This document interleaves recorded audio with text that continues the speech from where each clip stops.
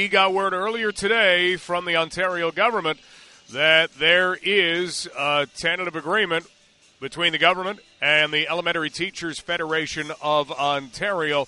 Joining us right now is Ontario Education Minister Stephen Lecce. Minister Lecce, how are you this afternoon? I'm doing well. It's good to be back.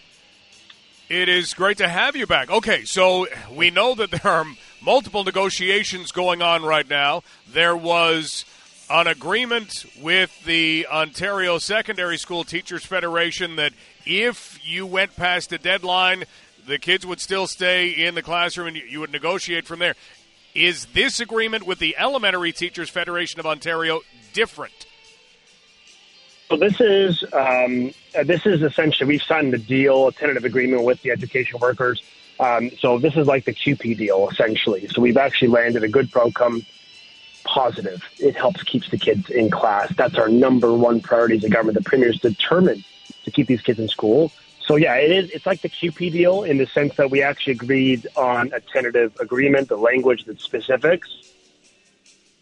For the teachers union, now we signed a tentative agreement which lays out a because we keep negotiating till October 27th, and once we reach that point, if we can't agree on a way forward, September 27th, then it goes to interest arbitration. So we're going to keep negotiating in good faith and work hard. And if we don't get everything done, it's okay. We now have an interest arbitration system that will independently make decisions and while keeping the kids in school. And that's a win-win.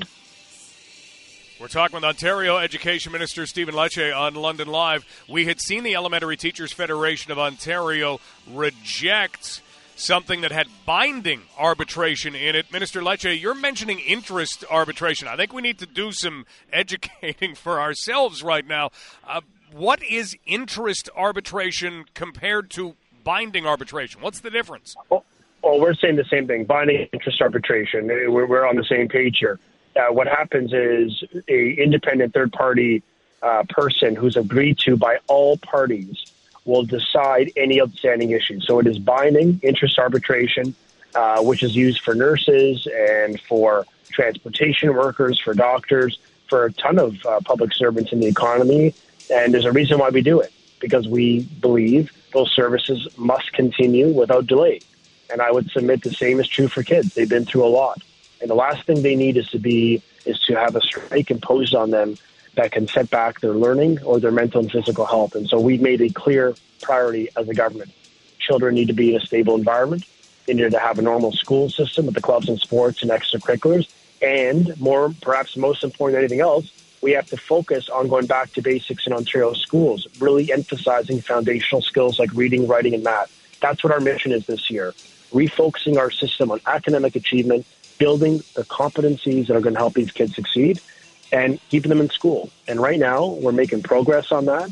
We still have outstanding deals to land, and I'm urging the other unions to come to the table and sign up for this program, this deal, which obviously has worked well for the public high school teachers.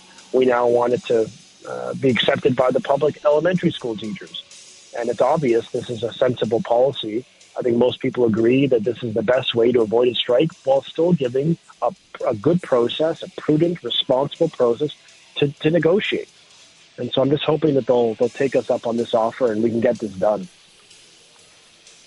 Minister Lecce, we won't know the details, obviously, of the agreement until we've got a ratification vote. But is there anything that you think brought the two sides together and got an agreement? Because we had seen basically a come to the table and things didn't work out in August. Here we are just about a month later and things have worked out.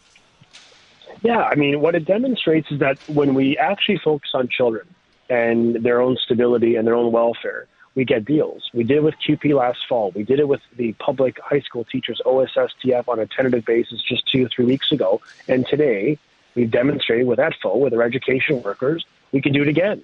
I mean, we are so determined on focusing on academics and on lifting standards and outcomes.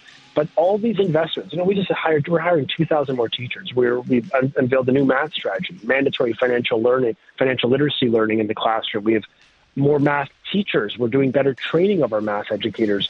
And on literacy, we're hiring 1,000 more staff, and we're increasing supports and screening every child in Ontario between senior kindergarten and grade 2. But none of that matters if these kids aren't in school. So if we put these kids first, we are going to get deals.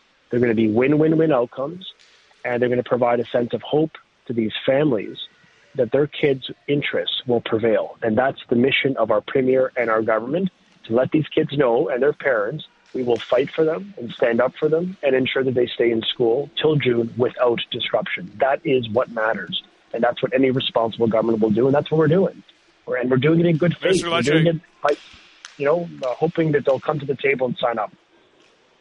Minister Lecce, just one last thing. We're talking with Ontario Education Minister Stephen Lecce about a tentative agreement reached between the province and the Elementary Teachers Federation of Ontario earlier today. Still needs a ratification vote. The last time we spoke, you had said, hey, if we don't see improvements in the classroom, there are ways to address that. There are ways to get involved to a greater degree. What kind of reaction have you had to that approach?